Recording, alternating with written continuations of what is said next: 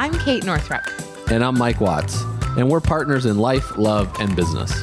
Welcome to the Kate and Mike Show, where we share insights and interviews on entrepreneurship, relationships, parenting, self-actualization, and making a life, not just a living. Welcome to the Kate and Mike Show. You are here with the fabulous Mike, and my special co-host is... Kate. Great. Thank you for joining me, Kate. It's so great to have you here. Why are you talking so weird? I don't know. We refinanced our mortgage this morning, and the guy who answers the phone has this really deep radio voice, and he was like, hello, thank you for, or whatever, it was didn't sound like that. But when he first answered the phone, I was like, dude, the radio voice is amazing, and then he was just like, can I help you? It was like completely like I was joking around with him the first time I ever answered. He's like, yeah, okay. Why are you calling? I was like, this is amazing. So anyway. Some people are just really not here for it when it comes to messing around. Mike is always here for it when it comes to messing with people, but it is funny to watch him. He'll try to high five people working at the airport, or and some people are really excited about that, and some people just give you nothing, and it's kind of hilarious. You can tell immediately, oh wow, that person does not have a sense of humor. Yeah, I mean, but or people, maybe it throws them off. They just don't know how to deal with humans, and that's fine. Yeah. Anyway, I was at the bank yesterday, and we had to get a check for the refinance at the closing, and then also we got a new car. We can explain about that at a later time. And it's really cool how we got the car. But anyway, definitely that's a whole nother episode. And I was with the bank, and the lady was like, thank you so much for being patient. Because I did two things: that you had to wire money, which takes time, and then you have to get a cashier's check that also takes a little bit of time. She's like, for being so patient. I was like, well, what else am I going to do? Just yell at you to hurry up and go faster? And all the women, because there's 4 women there working at the bank, and they all look at me like, well, yeah, you could. You guys dealing with humans on a daily basis in the environment that they deal in a bank or anywhere, in a restaurant, etc. It is a stressful job. Yeah. Just from an emotional standpoint, from dealing with people. It's wild out there, folks. It is wild. Which is actually the perfect segue into today's episode, which we're going to get to in a minute. But first, we have some reviews. Listener shout outs. Dude, thank you so much. The reviews have been coming in lately, pouring in. Just pouring, when I say pouring, one a week. Yeah. Yeah, pouring. I mean, more than was before. But definitely, if you're a regular listener and you haven't yet left a review, please leave a review. It makes our day. It's helpful feedback because we're always looking to improve. And we'd love to shout you out on the podcast. So go over to iTunes, leave a review. We'd love to hear from you. Great. This is Lifester, one of the best shows. Thank you very much. It's Dear Kate and Mike. I'm a fellow Mainer. She's 49, yes. or this person. I'm not assuming it's a woman, but I'm fellow Mainer, 49 years old now, that finds you guys so real, honest, and informative. I listen while quilting or cleaning. I love a good quilter. We were at the mall, walking around the mall, and there was a person just doing that was something. Crochet. That was crochet. But they were crocheting. I mean, it was something. Different, with needles. But in the maker's world. Yes, in the maker's world. And just there all day long. I was like, that's amazing. I find I get more done that way. Mike, I went to high school in West Lafayette, Indiana, which is fabulous. That's where Purdue University is, for those of you that are not familiar. And I found your stories about Purdue so true, bringing that time back to life. Kate, I spent my midlife with your mom's books on my bedside table. So the idea of the power of women's energy is a core truth for me. I am listening to a lot of your shows in my new semi-retirement. Just listened to your newest one about the Oprah moment. Life is just a series of those moments, isn't it? Mm-hmm. It's true. Thank you for all the time and energy you put into your podcast. Keep on going. And that line was from Bye Bye Birdie, wasn't it? Yes. Oh my gosh. I can't even sing it right now. I'm I just had a big brain fart. Okay, well, thanks, Lifester. You finish with a spit from Kate through her tongue. It's a good time for some fart noises. Everybody, just take a pause right now. We'll give you 5 seconds of silence and just make a good old fart noise. Ready? Go. And how fun was that? How fun was your fart noises? Oh, so good. Okay, let's do another one. Since they've been pouring in, we got to catch up here. The 20MKB20. There's actually a YouTuber named MKB something. Maybe they listen to the Kate and Mike show. Maybe they do. That would be amazing. So I love the range of topics. I'm a new listener, and I've been enjoying the episodes the past 2 months, giving back and catching up on the older ones now, too. I love the range of topics covered and the dynamic with Kate and Mike. Even the awkward moments, because it just shows they're a real married couple, and I can relate. Moments. And I can relate. It's true. It was funny. Abby, who works with us, is our neighbor. She lives down the street from us, and she was over here today, and Kate and I were doing some, I don't know what we were talking about. We were just having one of those coupled married moment things. You were like hawking up a loogie. And yeah. I had like this weird thing in my throat that felt like... I was like, just so you know, whatever you're doing over there is really gross. And Abby was just like, I am so grateful that I not only get to work with you guys, but that I also live down the street so that I can be here in real life for this moment. It was one of those things where you like feel like a chip is stuck in your throat, but I wasn't eating anything. It was very strange. Yeah, I didn't know how to get rid of it. Must have been an air bubble. I just drank a bunch of water. Okay, so drinking a bunch of water will heal so many things. There's a great book if you are wanting to know more about this called Your Body's Many Cries for Water. So, and there's another one called, I think it's called The Hydration Cure or something. Mm-hmm. Anyway, if you are, when in doubt, drink more water. When in doubt. Okay. And if you go to the desert, hydrate before. The outdoor tips from Mike. Here we go. So 20MKB20 and also Lifester. Hit me up on Instagram at Mike J. Watts, and we'll drop something special in the mail for you. Wait, did you read 20MKB20?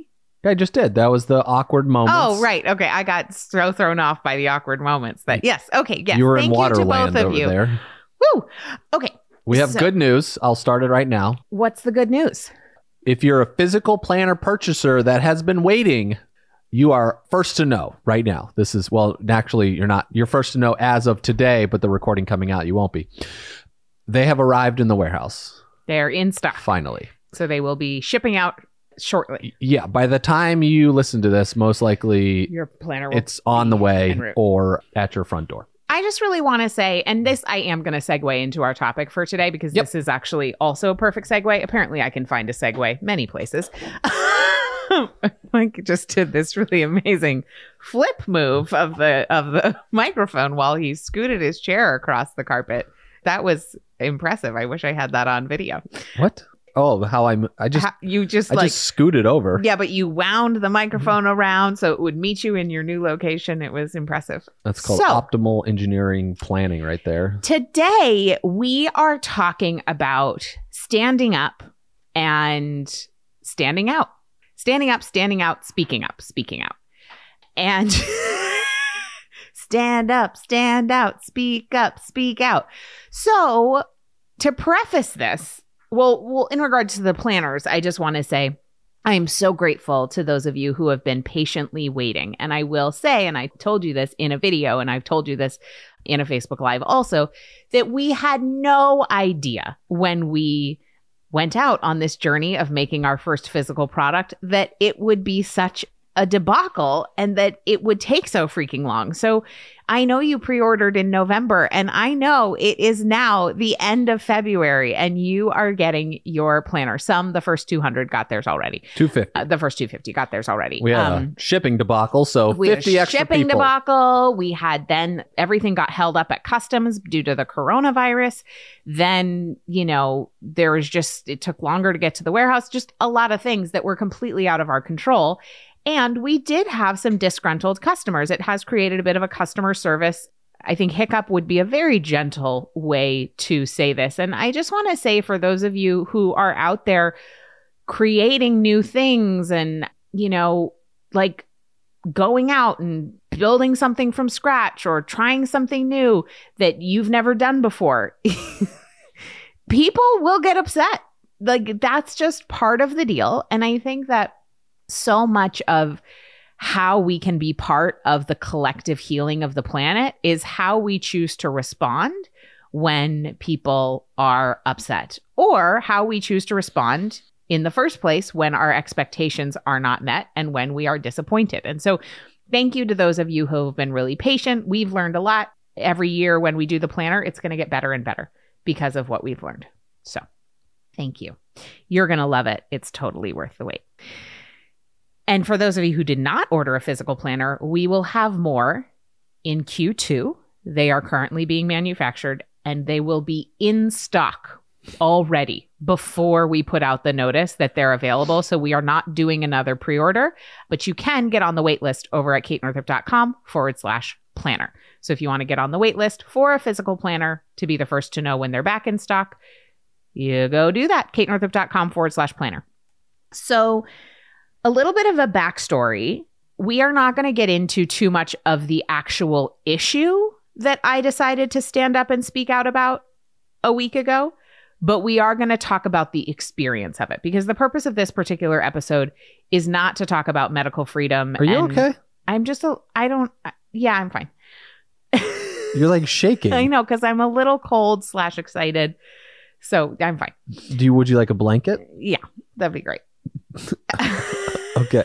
Okay. I thought I saw your hand shaking like a minute ago, and then I was like, am I seeing something? Okay. But no, you're like shaking. So we're going to talk about the journey of coming out and speaking out about something controversial and the different ways that our psychology and groupthink and also our humanity and the fact that we are animals keeps us silenced and stuck and prevents our collective progress, and how instead we can be part of collective progress instead of blocking collective progress.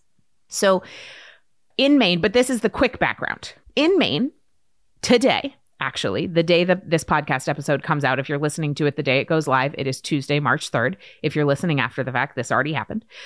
Today, March 3rd, there's a bill on the ballot today in the state of Maine called LD 798. And we are either voting yes, we want to overturn this bill, or no, we do not want to overturn this bill. And the simple version is that this bill was passed in May of 2019 after hundreds and hundreds of people testified in Augusta at our Capitol. It only passed by one vote. And the bill said we are getting rid of the philosophical and religious exemption for vaccinations in the state of Maine. And now, in order to attend private or public school or be a healthcare worker or work in a private or public school or daycare or go to daycare, you have to have all of the shots according to the CDC schedule, all of the vaccinations. Or you can get a medical exemption. That's a little bit more of a complicated issue. Challenging. If you're interested more in this topic and you want to know the resources and all that stuff, I have a body autonomy highlight on my Instagram stories where I've been sharing a lot of this stuff. And there's also an IGTV over there. And I did a Facebook Live with my mom. So you can check out all that stuff. Mm-hmm. By the way, I just want to shout out, I think our friend Licia Morelli actually coined the phrase body autonomy. I didn't realize that this was not like a common phrase. And apparently, like, she had started talking about body autonomy to me in regards to the vaccine issue. So I just thought that was like in the zeitgeist, like that's what we call it, but apparently not. And so now it's spreading, which is kind of cool. So I just wanted to shout out Licia. Oh boy. Did she trademark that phrase? She is a dear friend of ours. She used to run our company. She's an incredible writer. And anyway, I think Licia actually came up with the phrase body autonomy, but I'm loving how it's spreading and I'm loving all these people using it. We should ask her where she came up with that. I did ask her and she does not think she got it from anywhere else. I haven't Googled though, so like I'm not sure. Anyway, you became aware of it through Licia. I became aware of that phrase through Licia. Licia is not aware of any place she thought about it. She found out about it other than inside her brain. And should we define what you mean by a body autonomy? I will do that. So what I mean by body autonomy is our right to choose what goes on with our own bodies. In regards to the vaccine conversation, it's about our right to choose a delayed schedule or an alternative schedule or whatever it is that we might want to do with our own bodies or with our children's bodies, given the fact that vaccinations are a pharmaceutical drug and therefore they have well-documented risks. And there is some safety testing it's not as extensive as some people might believe. And the CDC schedule of 69 shots by the time you are 18 years old has never been tested for safety or efficacy. Not to say that it's not safe or effective. It's just not been tested, all 69 shots, in the way it's given. So to give an example, so it might make more sense for people just about this, and then we'll kind of move on from it. Just so you know, this episode is not about medical freedom or vaccine safety, but we're just giving you the background of how we got here. What's happening. So, I mean, these votes are going on across the United States. Like, bills like this are being passed in all 50 states. They've already passed through New York and California and some other places. They're not being passed in all 50 states, but they're being this is stirring in the legislature in all the states. They're being introduced in a lot of. And this already is the case in Australia, is the vaccine mandate. Germany, I've heard it from a lot of folks. But it's less than what is required here in these other countries. It's fewer shots? Yes. Oh. So I'm 37 years old. And if I was to go to college, so this would officially go into effect September 1st, 2020, I think. September 1st, 2021 is when LD 798 will go into effect if we do not overturn it today by voting yes. Just let me finish my example, and then you can close it out. The piece of, I'm 37. I don't have, because when I was a kid, the amount of shots that we had to get was 5 or 6 or 7. Like, it's a lot less, right? And versus what the requirement is. And I just want to be clear, it's doses, not actually number of shots, because now they're combining a bunch. So you might be like, well, it's not 69 shots. No, it's not. But it is 69 doses of vaccine. Because they're giving 2 or 3. They're grouping them. Yes. When we were kids, they gave individual shots. They weren't grouping things. I think some were grouped, but anyway. If I try to go to school here in, let's just say 2022, at a 37-year-old male, I will not be allowed to go to school. Unless you abide by the CDC adult vaccine schedule. Correct. Even, this is a hilarious part of the bill, even if he is attending online school. Like, this applies. So if you sit in front of your computer and never actually go to a classroom, you cannot attend an online school. So this is like, it gets ridiculous here. So during this process of this bill, and we dove much deeper into it over the last few months, and we've learned a lot of things, and I listened to multiple debates this week. Like, we're really deep into this conversation. Some things came up. And would you like to kind of talk about how this body autonomy piece took off and what you came up with? What happened? So our stance, I'll just say my stance. I can't speak for you. We're on the same page. I know we are. My stance is that each of us have our own body, and we should get to choose whether we choose to, if we're a woman or if we have a uterus, choose to whether or not we have a child and carry a pregnancy to term. We should be able to choose which medications we take or which medications we do not take. And that includes, we should be able to choose when and where and how we get vaccinated. And so that's my stance. My whole mission is about helping women become embodied, get in our bodies so that we can tap into our loudest truth and our most powerful wisdom.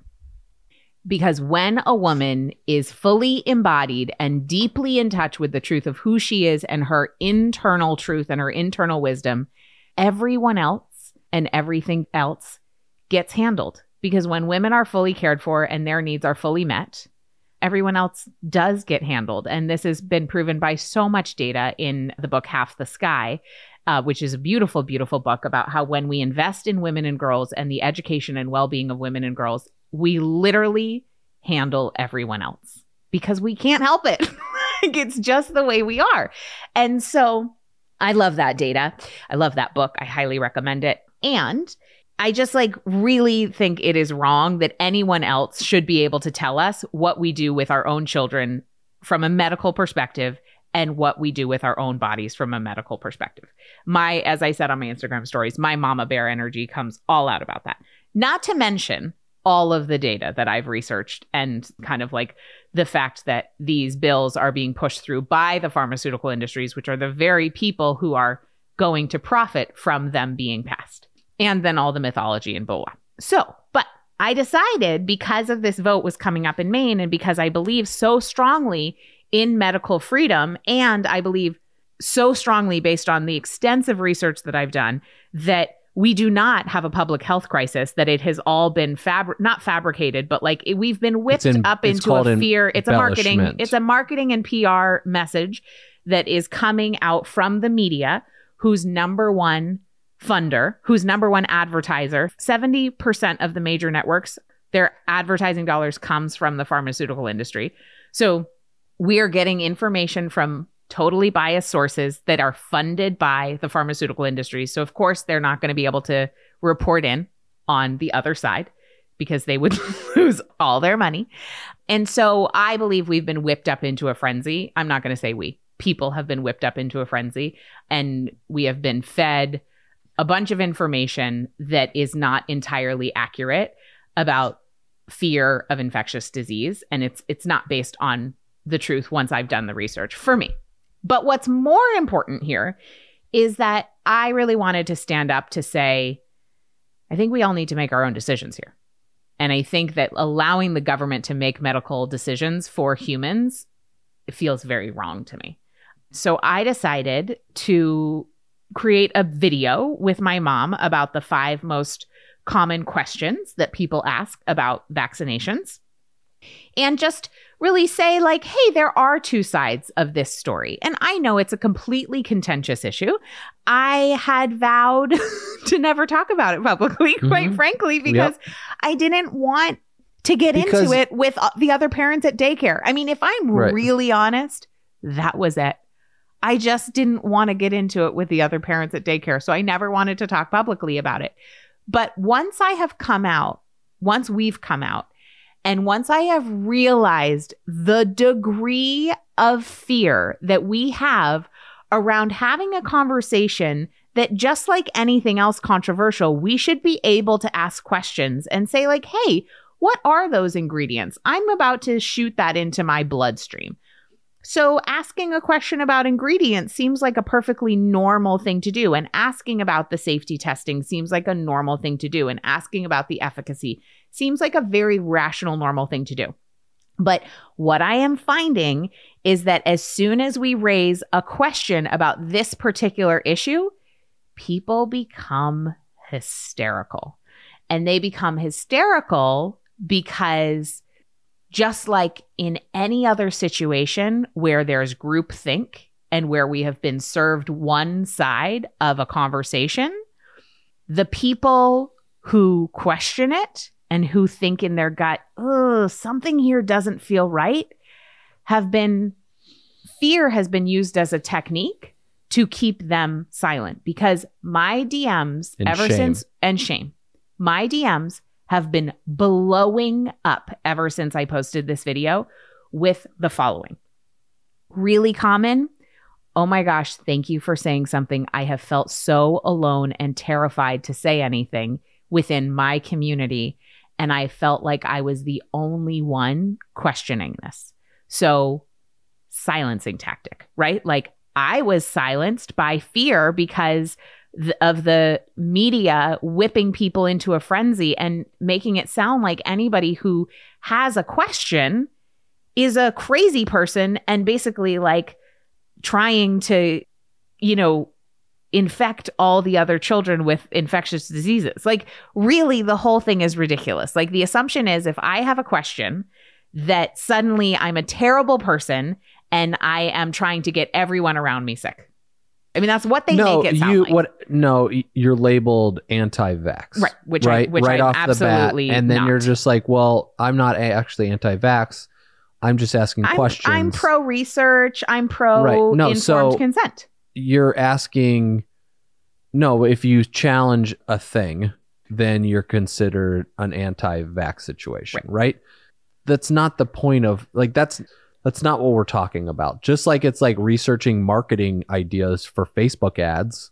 We should be able to ask questions. Like, if you don't want to run Facebook ads, I'm not calling you an anti-Facebook adder. Like, can you imagine? No.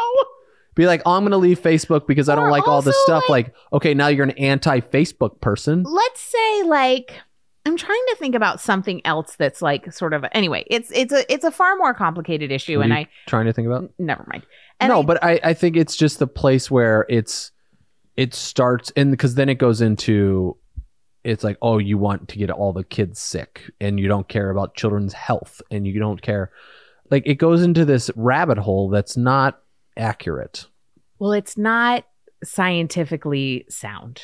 Right. So again, there are so many resources in the links on the video I posted on IGTV with my mom, and also in my IG stories highlight on body autonomy. So if you want to research this, head on over. There's great resources there. Some of them are unbiased, like from PubMed. Some of them are definitely from one side. But I also just really want to say this. When it comes to looking for unbiased information, people assume, well, I read this article on CBS.com, so therefore it's unbiased. I read this thing on, I saw this on the news, therefore it's unbiased. I found this on Google. Therefore, Google is an unbiased search engine. Here's the truth, folks. There's really no such thing as an unbiased source of information. And mainstream media and Google are funded largely by pharmaceutical advertising dollars. We live in a country where pharmaceutical companies can advertise. That's not true in every single country. In fact, I've talked to other people from other countries where they think it's so weird. No, it doesn't. We're the only country. Oh, really? No, Dr. Strand wrote a book a long time ago. We learned about him through USANA. It's called What Your Doctor Doesn't Know About Nutritional Medicine Might Be Killing You. He said that we're basically, it's not just, like, we've talked about sobriety on this episode. We've talked about the alcohol industry with Holly Whitaker. We've talked about... It seems like this is the same conversation. It is. Yeah. And you go back to Food Babe when we had Vani Hari here about how she exposed a lot of the funding that was happening with these nutritionists that were basically saying like Pepsi is good, right? Or whatever the product was, and she can get with the Freedom of Information Act, can backtrack all of these things. Everything that, just from a business perspective, right? So I'm reading this article. It's on The Atlantic that just came out about we're in like an area of misinformation. I can't remember the article. We'll link it up in the show notes. But it basically said, if you think about, Mark Zuckerberg said that he will allow false advertising for political campaigns to take place because he got in a lot of, he was at he was in Congress and all this stuff after 2016 election. And he basically said they're not going to silence political ads that are promoting false information because it's the reader's responsibility to decide whether or not it's false.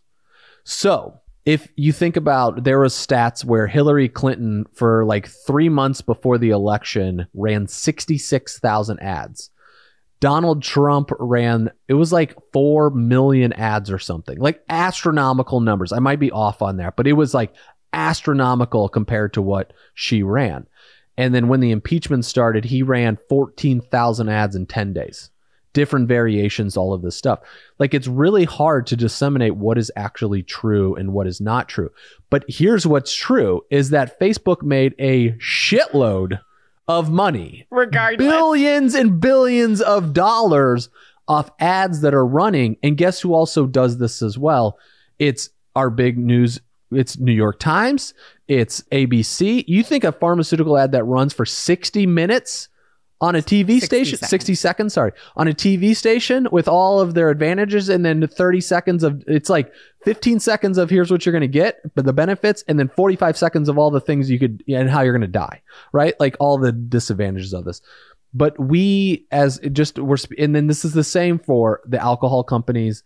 This is the same for the big food, right? It all, like the gun lobbyists, right? It all goes into these same categories, that marketing and budgeting and who's controlling this narrative.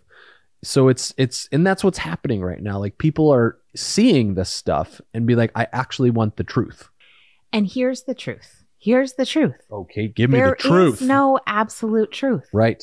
So, like, here's what I really want you to know. And this is one of the number one things that I heard from people. When I said what I'm recommending is that each of us do our own research and make the decision that feels best to us based on our research and then based on checking in with our intuition. So that's my message, is like, please don't take the government's word for it. Please don't even take your doctor's word for it. Please do your own research with information that's publicly available. So you can go to the FDA website and you can get the 20-page vaccine insert that comes with each shot, which your doctor will not give you, but it's widely available, and read it, at least the overview. You don't have to read every single 20 pages. I'm not very detail oriented, so I get it. You might be rolling your eyes at me right now. I'm rolling my eyes at me. However, it's an injection going into your body. So like, I can't think of something more important to research than something that you are injecting intravenously to see, does this seem like a good idea for me right now? Does it seem like a good idea in this order, at this time, in this amount? All of those things. But the number one thing I was hearing from people is, oh my gosh, where do I start? Oh my gosh, how can you tell me I have to do my own research? Oh my gosh, you're telling me I have to go to medical school in order to make this decision? And I'm like, whoa, nope, I am not telling you any of those things. But listen, many, many health professionals say we get a half day of vaccine toxicology information in medical school. 1 half day out of 4 years of medical school. Ask anybody who's a doctor, how long did they spend on nutritional like supplementation or nutrition in that way? And you can also talk about this. And and many will tell you. And it's not very much. It takes about 20 years for the research to come out to catch up. Clinical practice, actual what happens in doctor's office to shift, because there's like a freaking lot of red tape, and then they got to get out the information, and doctors are doing the best they can. Like, they're just trying to get by. Also, they're exhausted humans just as well as we are. The system is not serving them either. No. So I just want to say, what I heard back from folks is like a lot of hysteria around, oh, you're telling me I have to do my research. How could I possibly do that? Well, I would rather just do exactly what my doctor says. And I'm like, well, that's fine. Rock on. But please don't take away my right to do my own research. That's like really the bottom line. And so if you do want to do your own research, like I said, the CDC vaccine inserts are a great place to start, though those are the abridged version. And if you want the full version, like literally everything, you need to go to the FDA website to get the vaccine inserts there, like the 20-page version. For the vaccine situation, but like, oh my gosh, if you're like your taking own meds, drugs, if you're taking your own medications, Splenda, Splenda, right? Like anything that we're... What's it called? The stuff you spray on your lawn? Roundup. Yeah, but what are those called? Pesticides. Pesticides. Right, like pesticides, like, and it's not, you don't have to spend 3 weeks on this, right? Like, I mean, it could turn into a 3-week spiral of like learning all of this information. It's possible. It could turn into your life's mission. Yeah. And so I just remember Vani Hari when she was on and a lot of people talk about this, is like when you look at ingredients on food packages, if you don't know what they are, like if you like, it's like, if you can't read the ingredient, right? If it makes no sense and you're like, shouldn't eat it. Be like, is my body actually going to digest this? Mm-hmm. And most likely the answer is no. And so what does that get stuck somewhere? How does that affect when insides are inserts into our body? And it's the same. So it's like doing a little bit versus, and don't get me wrong. I mean, this is a conversation where it's like, sometimes you check in with your body and the answer is no. And we do it anyway. Sure. And we pay for the results somehow. Right. But now we've learned a lesson to ourselves to be like, okay, let's not do that again. I also want to say that we've talked about this before. This is not the first time. This will not be the last time. We have a problem in our culture of dislocating our center of control to an authority figure outside of ourselves and creating this child-parent relationship where, for the love of God, we just want someone else to tell us what to do.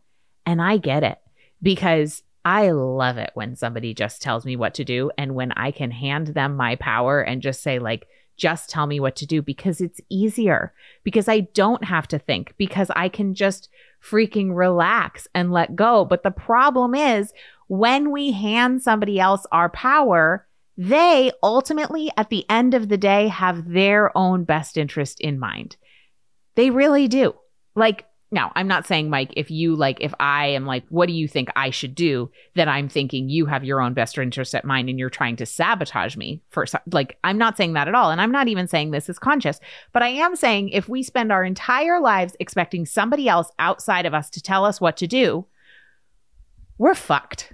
Because we will never be able to make a good decision ourselves and integrate all of the variety of information that's out there and know what to do with it and actually say, no, this is what's best for me. This is what's best for my family.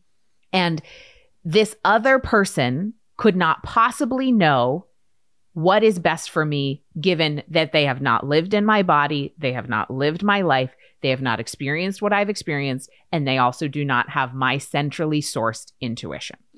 So I just want to say a lot of things, but right now I want to say that we have to do our own research. We have to become our own internal locus of control, take back our agency, and say, back off. Like, I'm going to be over here making my own decisions about my own freaking body, because ultimately, like, making our doctors in charge of our health, our doctors are not in charge of our health.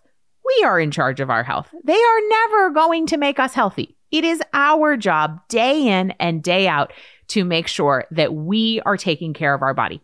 That is not their job. Their job is to help us when we break a leg or have some kind of an emergency or we're sick, or to do some routine screening. Like, they're wonderful for that, but they are not in the healthcare system. They are in the disease care system. And that is a very different conversation. So I also wanted to say, in terms of like this pursuit for the ephemeral, unbiased source, that when you look at the mainstream media, you have to understand it's funded by Big Pharma. And also, even Google, when you're doing your research, I also want you to know that there was a huge Google crackdown. We're going to change this podcast to Kate, the conspiracy theorist. It's not a conspiracy. I know. It's just the truth. I have been talking about this for like 15 years. I am well on the ball game. You thought I was crazy. I have some friends who really go down the rabbit hole when it comes to conspiracies. Like, yes, I am one of them.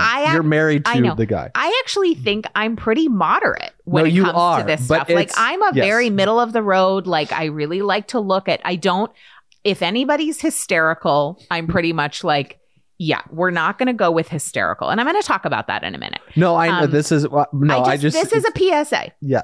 Google is not an unbiased source of information. We think like, oh, I type the search terms into Google and it combs through the entire internet and it gives me the unbiased information that I'm looking for. This is not the case.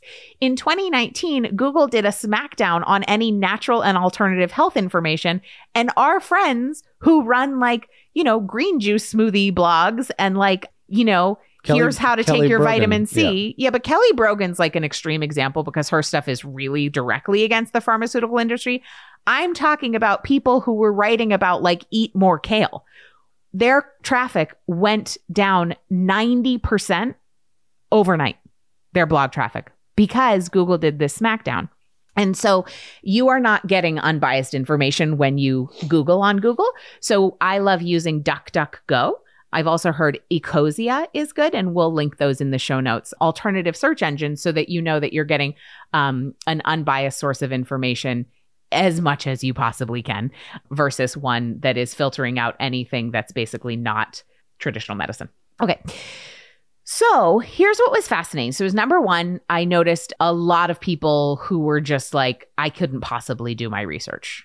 I'm like, that's fascinating that you're injecting yourself with something that you couldn't possibly read a 2-page document about. Okay, cool. Number two, fascinating that so I thought that posting this video was going to be risky. For sure. I was like, this is risky. I know I'm about to step in it. And I believe in this so strongly. And even though we have a lot to lose and nothing to gain from doing this, I'm going to talk about it because it feels really important to me. And it feels really important to the people of my state and the people of this country where, and the world, where these mandates are being passed all over the place. And I figured, we'd lose some followers. I figured we'd lose some money, lose some sales. And I would say if you want to look at your state This is a great read. I did a video on this in 2000. We were living in Falmouth, and it was when California passed this in 2017, 2016. I think it was 2014 that they passed their mandate. No, it wasn't. It was, we were living in Falmouth. Okay. Because I recorded the video on the porch, and it was about this guy, Richard Pan. He's a senator in the state of California. And all I did was follow the money. I was like, okay, because I was just curious. If they're passing this mandate, this guy, Richard Pan, he was the person that brought this up in California. Where is he getting funded from somebody? And he received over $250,000 directly from the pharmaceutical company. And I was like, okay. And it's continued, and he's going, so a thing to look at is inside of your state. You're like, well, where do I look at these things? I mean, right now you can just go like wherever you live, you can say vaccine mandates or what's the vaccine regulations in the state of Maine. Yeah, you can look that right up. And you'll look, something will like come in up. Maine, it's maine.gov. Right. And so you can look all of these things up, and you can start to see. And then in the state of Maine as well, the guy that brought this to the House to start this bill was also received funding from the pharmaceutical companies. Right. And so he got some of lobbying money came from the big pharma. So it's like you can track it all, whoever starts this. And just make sure you're doing your searching on DuckDuckGo or Ecosia, and just find out like where these people are associated, what boards they sit on, all of that. In the state of Maine, the No on One campaign was about 70% funded by Merck and Pfizer. So Merck and Pfizer each put in $250,000. There was like a couple of individual donors who put in like $20,000. And this biotech company who is definitely involved in the pharmaceutical or in the vaccine industry put in $98,000. And Stephen King. And Stephen King, which I'm fascinated. I was just like curious. I wonder if he's got stock inside of the pharma companies or something. But I don't know. Who knows? Anyway. Yeah, and it's to take it. You just kind of sit back and be like, how are these things getting brought to attention? And you definitely follow the money. I hope for a day when we are alive where you will no longer have lobbying groups and corporations able to pay into politics. It would be really awesome if actually politicians had to listen to their constituents and not vote on behalf of large corporations. And if we had a time like that, we'd actually be having a very different conversation.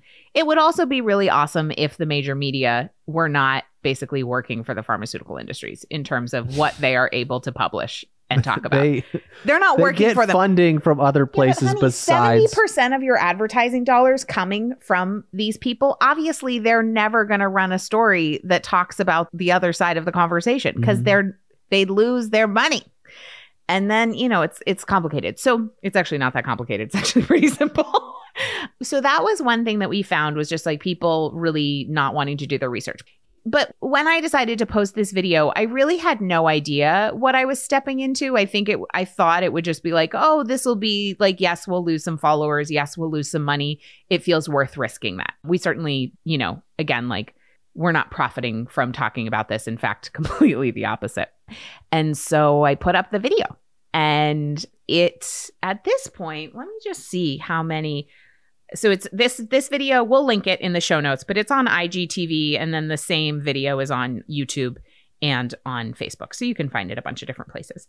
And the title of the video is 5 Questions to Keep You and Your Family Safe from Communicable Diseases. Right now it has about 23,000 views and 773 comments. And that was, at the time you're listening to this episode, that was a week ago. I'm sure it has more now. By internet standards, that's not exactly viral, but by my standards, that's like that spread. That's a lot more than most has. The vast majority, I would say 80% of the comments were really supportive and like, oh, thank you for this information. Thanks for sticking your neck out there about a conversation we're not like allowed. It's such a taboo topic, which is the silencing of the engine trying to keep people from questioning things. I just want you to think back to other times in history when it was publicly unacceptable to raise questions about things and how dangerous that is. I won't bring up specific moments in time, but you can think of them and you can think of what was at stake during those times. So the vast majority were positive, supportive, and I didn't put it out there for positive, supportive comments. I put it out there so people who weren't questioning might think like, oh, maybe I should look into this. And I put it out there to hopefully like have some folks in the state of Maine honestly vote who weren't aware of the debate. What was creating awareness. I was creating awareness, just raising awareness over here, using my platform to raise awareness, sticking my neck out there, knowing that I was going to be a little bit in a shitstorm. There were a few things I did not anticipate. Number one, I did not anticipate that the vast majority of negative comments would be all about how disappointed they were in me. That phrase, "I'm so disappointed in you," came up time and time and time again. And what I brought up in an Instagram story afterwards, because I have been sharing. This comes in an email, like people will write in emails to our customer service support team. You know, this is like a very easy thing to say to people. So I'm sure people said it about the planner. I'm not just saying like this is only about no. This is conversation.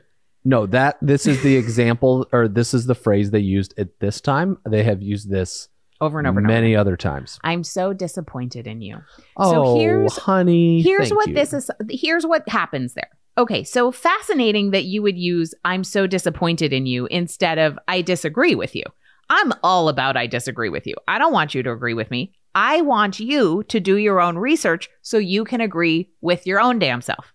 I don't want you to agree with me. I want you to think. And so "I'm so disappointed in you" creates this patriarchal relationship where we are in a hierarchy and you are like the parental figure and I have failed to live up to your expectations. And as far as I'm concerned, I was not aware that we had gone into some sort of contract where we had a set of laid out agreements that I had agreed to at some point and that now I'm not living up to them. I never agreed to anything in terms of the folks who I hang out with on Instagram. My account and my platform is for me to share my stuff. It's personal. And people were saying, "I can't believe you would present yourself as an unbiased source." I was like, I never said I'm an unbiased source. I've been sharing my opinion right here on this account since 2012. Straight up opinion. Yeah, I'll back it up. And certainly with the vaccine conversation, I shared plenty of resources to start your research. I didn't say every single one of them was unbiased. I said, these are some resources that I thought were helpful. Should you care to start your own research? And again, run it through your own internal guidance system. So anyway, it was just fascinating. And so really, I realized from that, like, it came out of me. It just like erupted out of me when I was doing an Instagram story that night. And it's saved in my highlights if you want to go see it, where I just said, like, just so we're clear, I'm not here to please you. That's not my job. We never agreed to that. I would never agree to that. My job is to tell my truth. And if it happens to sway you, and if it happens to inspire you or educate you or piss you off, that's all fine. But the "I'm disappointed in you" was really surprising to me. So that was one thing that was fascinating. And then I did a whole post about "I'm not here to please you" that really took off in its own way, which was kind of amazing. So that was another thing. And then what happened is in that first 24 hours or so, my central nervous system went completely haywire. And I really... How is it right now? It's good. I'm wound up, obviously. Obviously. Yeah. Well, I'm fired up about this conversation because I'm not fired up about people disagreeing with me. And in fact, I'm going to tell you a few stories about people disagreeing with me and how wonderful that's been. I'm fired up. And to be honest, it just makes me really sad how unwilling we are to think for ourselves. And like how much we have been indoctrinated to believe that somebody else knows better and that we can trust them blindly. That's what I really want people to know, is that at the end of the day, and I don't mean this in a like hyper independent, like me against the world way, but like at the end of the day, there is no such thing as the absolute truth. So there's only the relationship between you and your devotion to doing the thing that's what you know to be true based on the combination of your own research and your own intuition. That's the best any of us can do. And we can't access that when we're outsourcing our power to external authority figures. Mm-hmm. This comes in all areas of our life. Oh, absolutely. So another great example of this is we just got off the phone with one of our financial people, and we have done for the last 4 or 5 years something that's a little bit unconventional. This is not surprising to any of you. Yeah, compared to what the norm is, right? Yeah. So the norm is you get it, you're at your job, you put your money in your 401k, you keep it there till you're 65, and then you get to take it out, right? That's like the traditional thought process. It used to be pensions. For people that are upset about that, it is vastly unproductive for an organization to be. My grandfather received a pension longer than he worked at the company.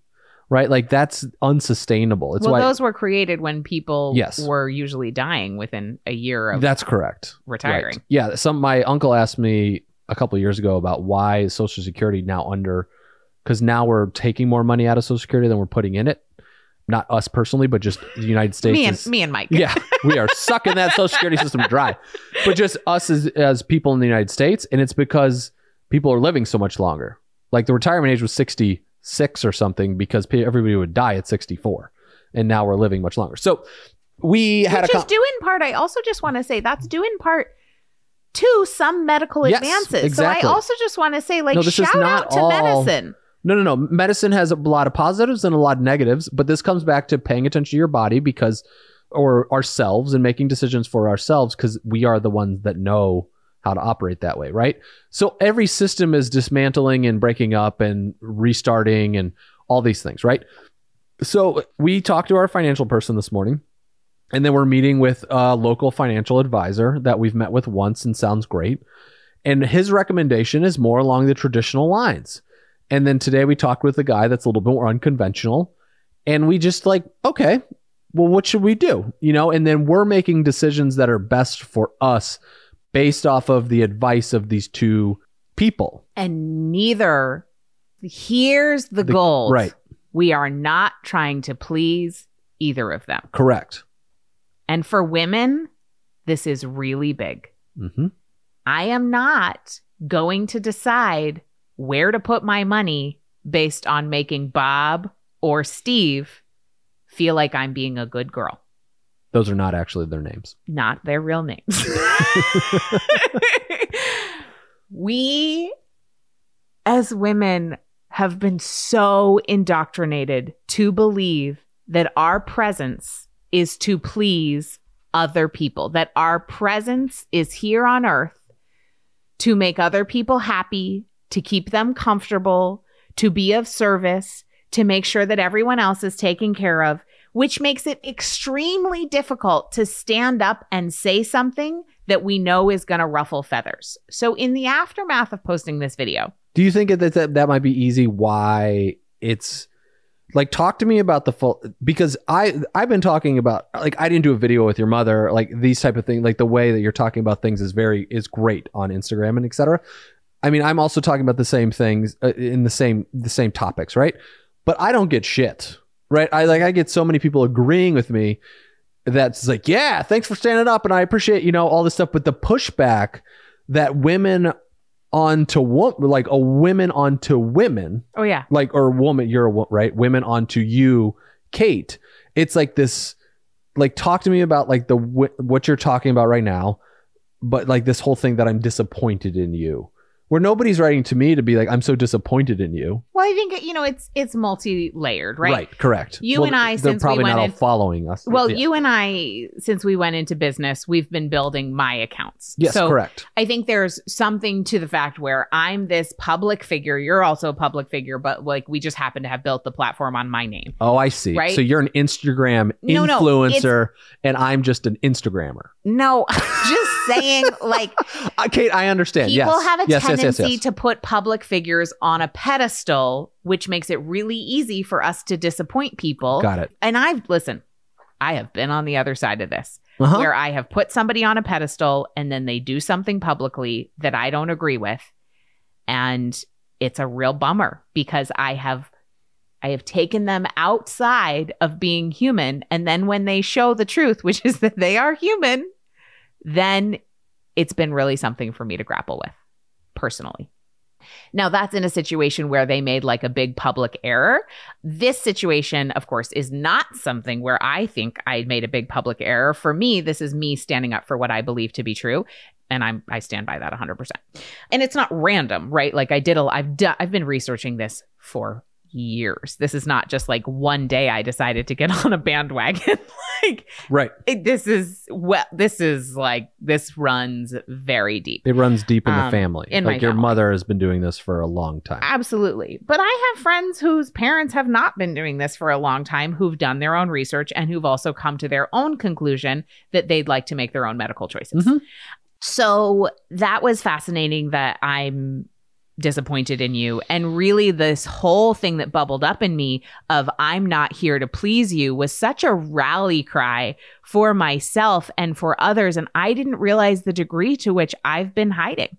And I didn't realize the degree to which I have felt silenced and that I couldn't say the truth about what I believe when it comes to body autonomy and informed consent because I didn't want to stir the pot. And what I realized is it's because I didn't have the tools on board and the understanding of how to deal with the feeling, the very real feeling that when we stick our neck out and people disagree with us and attack us publicly or privately, quite frankly, because I got some attacks in my DMs too, though not very many. Most of the attacks were public, which I think is actually better, where it really felt like I was going to die. And the reason that is because we are mammals, we are animals, and our mammalian brain and our mammal being depends on being part of a community for survival.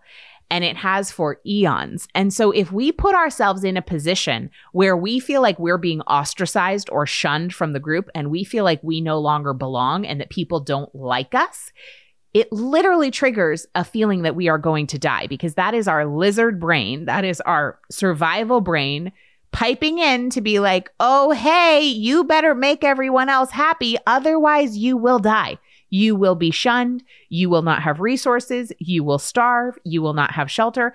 And that all is very real. And then when you read Dr. Valerie Rain's book, Patriarchy Stress Disorder, which we're going to have her on the podcast coming up, but get the book, get ready. Then you learn about the ancestral trauma that we carry through epigenetics in our genes. So all the things that have happened to all the women in my lineage and the men too are literally embedded in my genetic coding. So all that fear. And then the collective trauma of just being a woman on planet Earth or being a marginalized person on planet Earth and being told that we are worth less and that we are less valuable than a heterosexual cisgender white male. All of that, then we go out and say like, oh, hey, I believe this thing that other people are challenging and that the media attacks day in and day out, and that all the people, in small town communities or big town communities, you're not supposed to bring it up because it's so taboo. And as soon as you do, people think you are a completely crazy person who's trying to poison your communities. Like, and then you raise your hand and do that. And my whole body was like, oh my God, I'm going to die. And it was really hard for me to contain that feeling. And so I was so grateful that I've been studying the central nervous system and I knew what to do. And so I have also now a highlight on my Instagram stories about central nervous system healing. But that feeling of like the nervous system going haywire and feeling like you're going to die is real. And so I don't believe it's a situation of feel the fear and do it anyway. It's a situation of learning how to signal our body that we are safe. So learning how to turn on the parasympathetic nervous system, which is rest and restore, even in the face of a circumstance where you may feel under attack or like you're not safe. But we have to be able to override our lizard brain and turn on that parasympathetic nervous system to say, actually, you are safe. And what was so cool is I was able to activate those nervous system healing practices. I shook. I sang really loudly in the car to Lady Gaga while I cried. I reached out to friends for support. EFT, the tapping, is also really great for this. There's, so many different things you can do. I breathe into my back ribs. That really helps turn on my parasympathetic nervous system. So I was able to turn that on. And then about 24 hours later, I felt unfuckwithable. Like I was just like, oh, it's on. If you can't tell right now during this podcast. But not from a place of like, I'm going to attack people. And No. I don't even consider this a fight. You know, some people are like, oh, thanks for being up for the fight. And I'm like, oh, no, I'm not up for the fight. I'm up for a conversation. And that's why I've also been really excited to have some people really beautifully and respectfully disagreeing with me, both in private and in public, where we can go back and forth and just say like, oh, hey, did you think about it this way? Or, oh, hey, here's a resource. And I actually have a friend locally who is really, really smart. And I won't give any more details about her because of her anonymity. But she's another mom and brilliant woman, and I love and respect her. And we've been going back and forth a lot in the DMs, sharing resources. And I think she might end up voting differently than us. And that's totally fine because we've been able to love and respect each other through the process. And it's been such a great example. And coming into the election and later this year, I think it's going to serve us all to remember that like we can love people and disagree with them. And attacking one another is not actually a useful way to convince them of anything.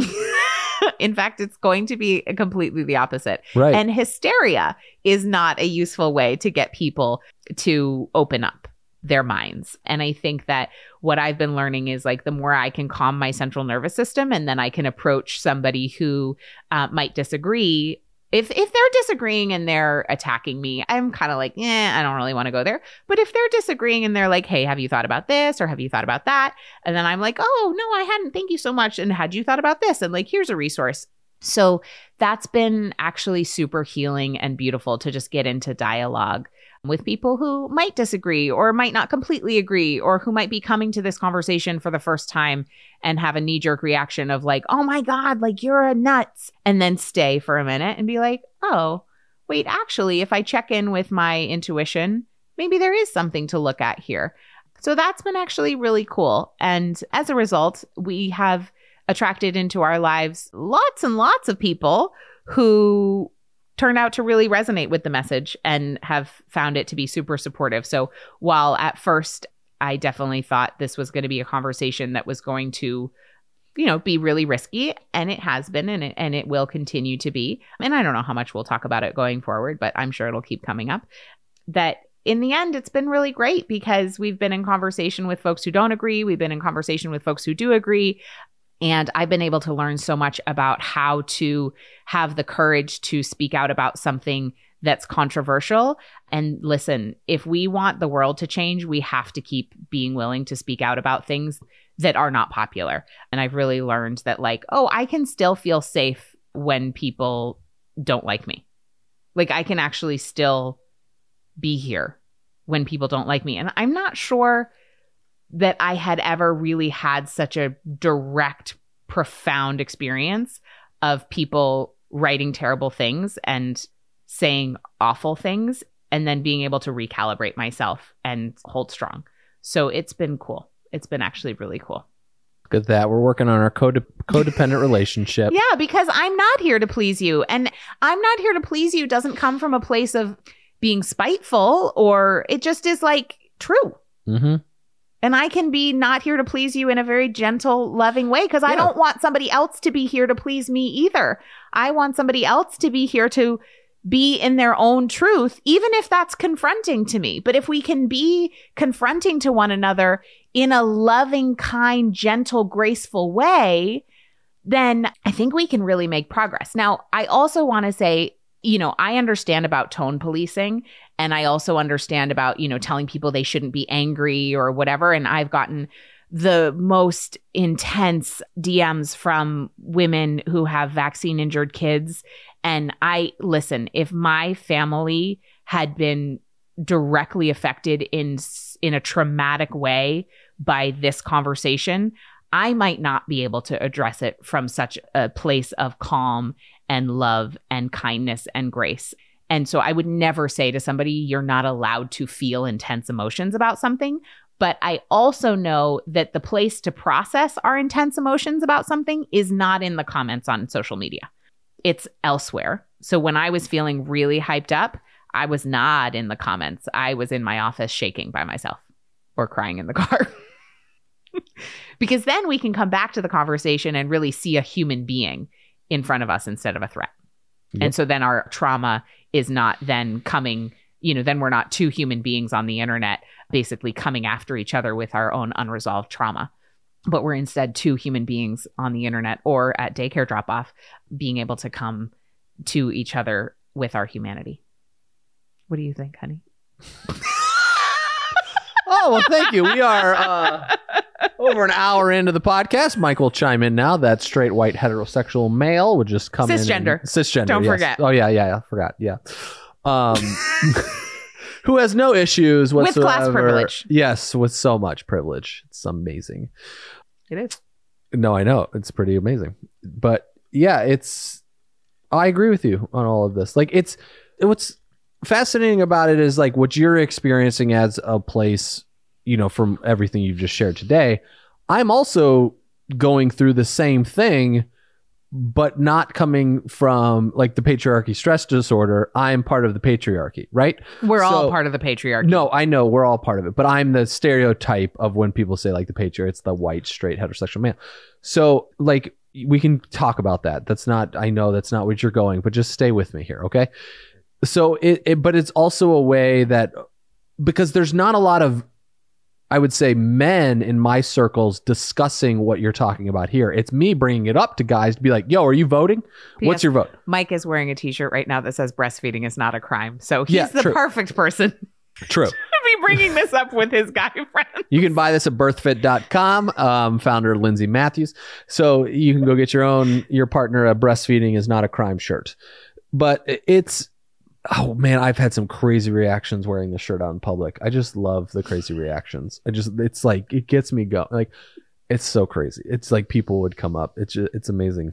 But we went to our refi today and I took my jacket off and, I was just sitting there at the table with these two other women. They didn't say anything though, but. Well, one of them used to be my mom's patient. I think you had an audience. Yeah, it's fine. Yeah. But it's just, think about, I'm going through this process in my own way.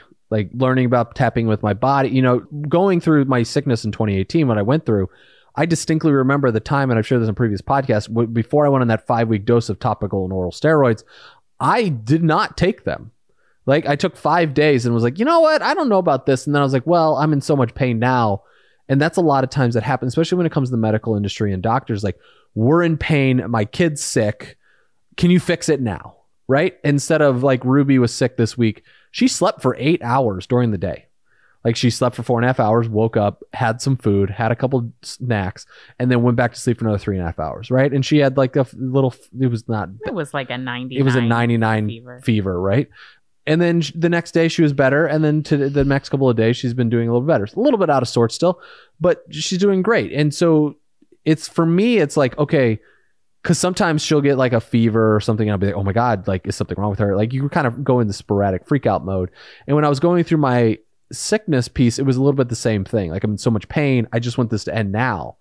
And I think a lot of times that pain we want to end, but we need to sit in it for a little bit longer. You were sharing earlier about some of the issues we had with customers who bought the planners. We had 2 emails that came in 2 weeks ago. That was really like just nasty. Like if I saw them in person, they would never say these type of things. And they came in and our customer support team reached out and was like, this is overwhelming. Like I need help, and I was like, what's going on? They're like, there are these emails, like it's too much. And it's how someone else's perspective writes into our inbox and it changes the personality of who the person is on our customer support team. Not their personality. It changes their physiology. Their physiology, like they're feeling, and they think like this is ending, the world's going to end, etc. And it goes into this really sporadic pace. So I sat down to answer these emails. I was like, just send it to me. I'll take care of it. Because like this stuff, before I used to be working with Raw, she's told me to like, on our podcast, I said, how did you be so direct, but also like, I'm going to kick you in the pants, but also come out with so much love. And it's changing the perspective to have with coming from love. Like when we think about the people that are opposing our view at Yes on One here in Maine and like the No's on One, I know they want to do what's best for the kids, like deep down, the kids and the humans and all this stuff.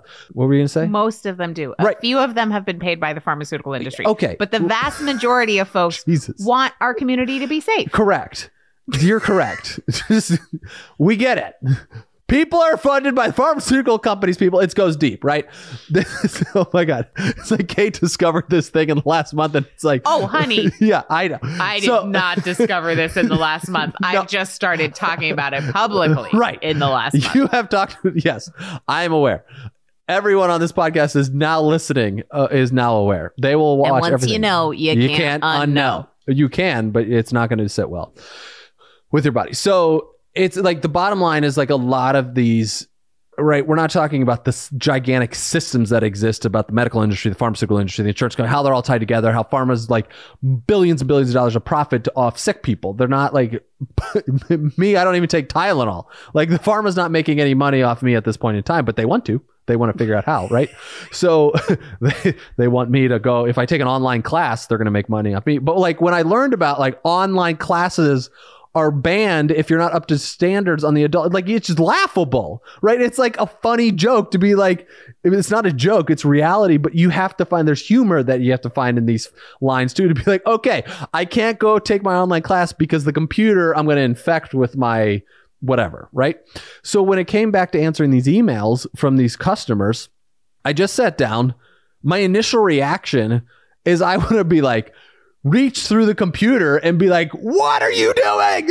Like, we've been spending hundreds of hours dealing with this thing and then like thousands of dollars and all of this stuff to like try to deliver a perfect like an amazing product to you. And we've communicated this like every couple of weeks, emailing our customers, be like, updates are coming as soon as it's not like we have the planner sitting in the warehouse for like 2 months and be like, aha, I got your planner. I'm not shipping it to you. No, because what I'd rather do is answer all of your customer service emails rather than send you the planner. Yeah, because we're going to play hide and seek with the planner. It's a game I learned from my kids. We're going to play hide and seek. Guess where your planner is. You know, it's like, no, like if the planner was here, we would send it to you, but it's not. And we did a pre-order. We are upfront with this. So I sat down to answer these emails and I was just like, your comment is your email to us is unacceptable. Like you cannot write this to someone and expect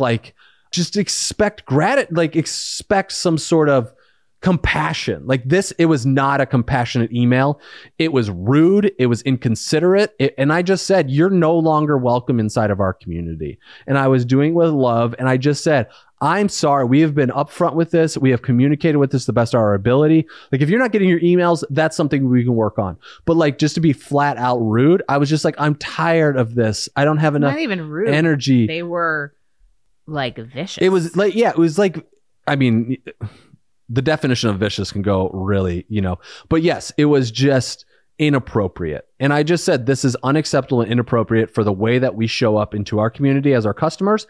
And yes, we are not happy with how the planner delivery has turned out. It took way longer than what we expected, but we are trying to do the best that we can. And so I'm just like, you're not welcome here.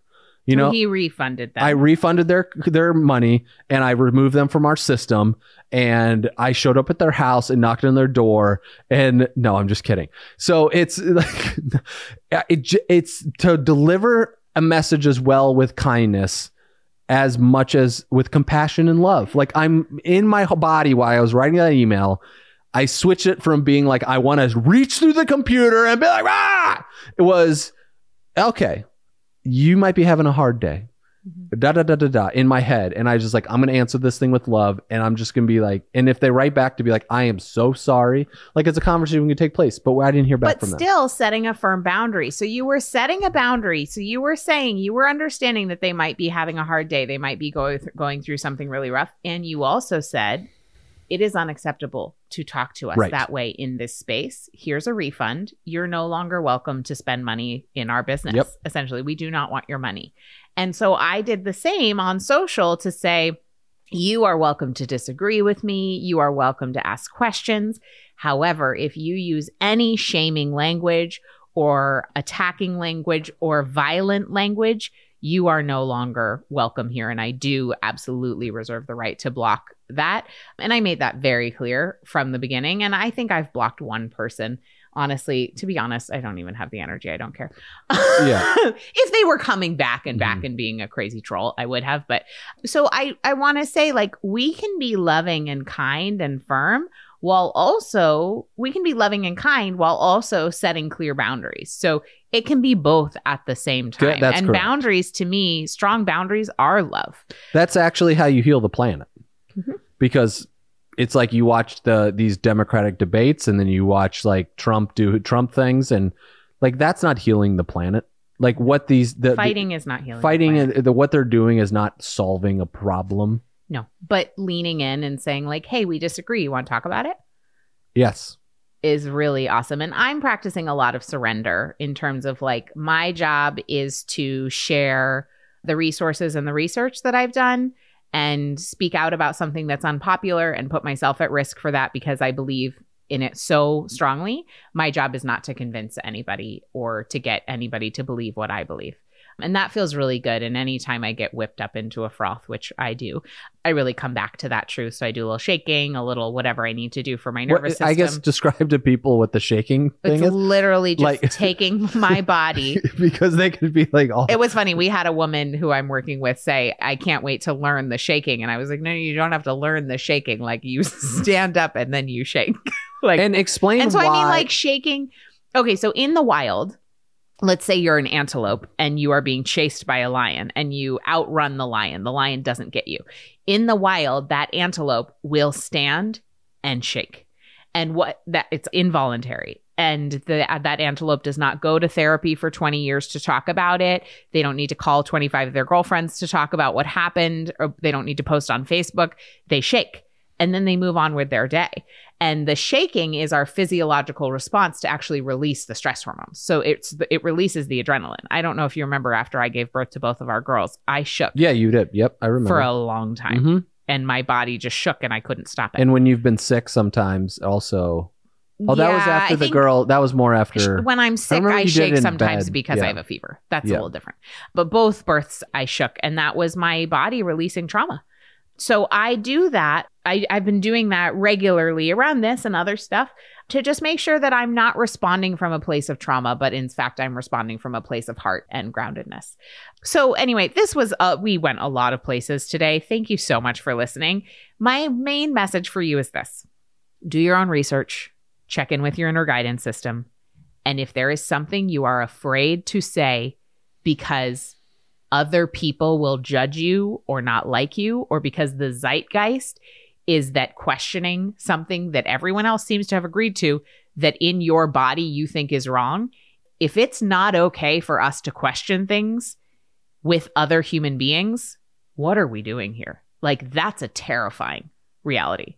So if there's something you are afraid to speak up about, I'm not saying you have to talk about it on Instagram, but maybe tell one person and see what happens. And then maybe talk to another person. Because the third kind of message that I've gotten, other than where do I start my research? This is so overwhelming. And oh my God, I'm so disappointed in you.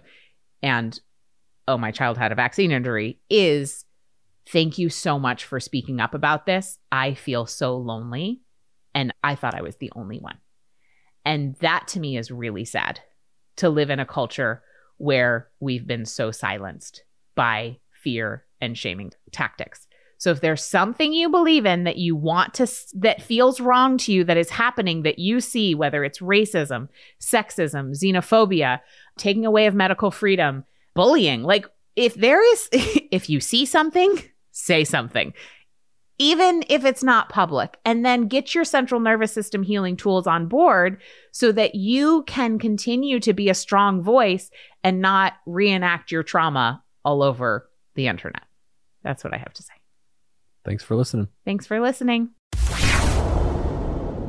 If you believe in body autonomy and protecting our right to make choices about what goes into our body, what happens with our bodies, then we made a t-shirt to support and fund all projects having to do with body autonomy.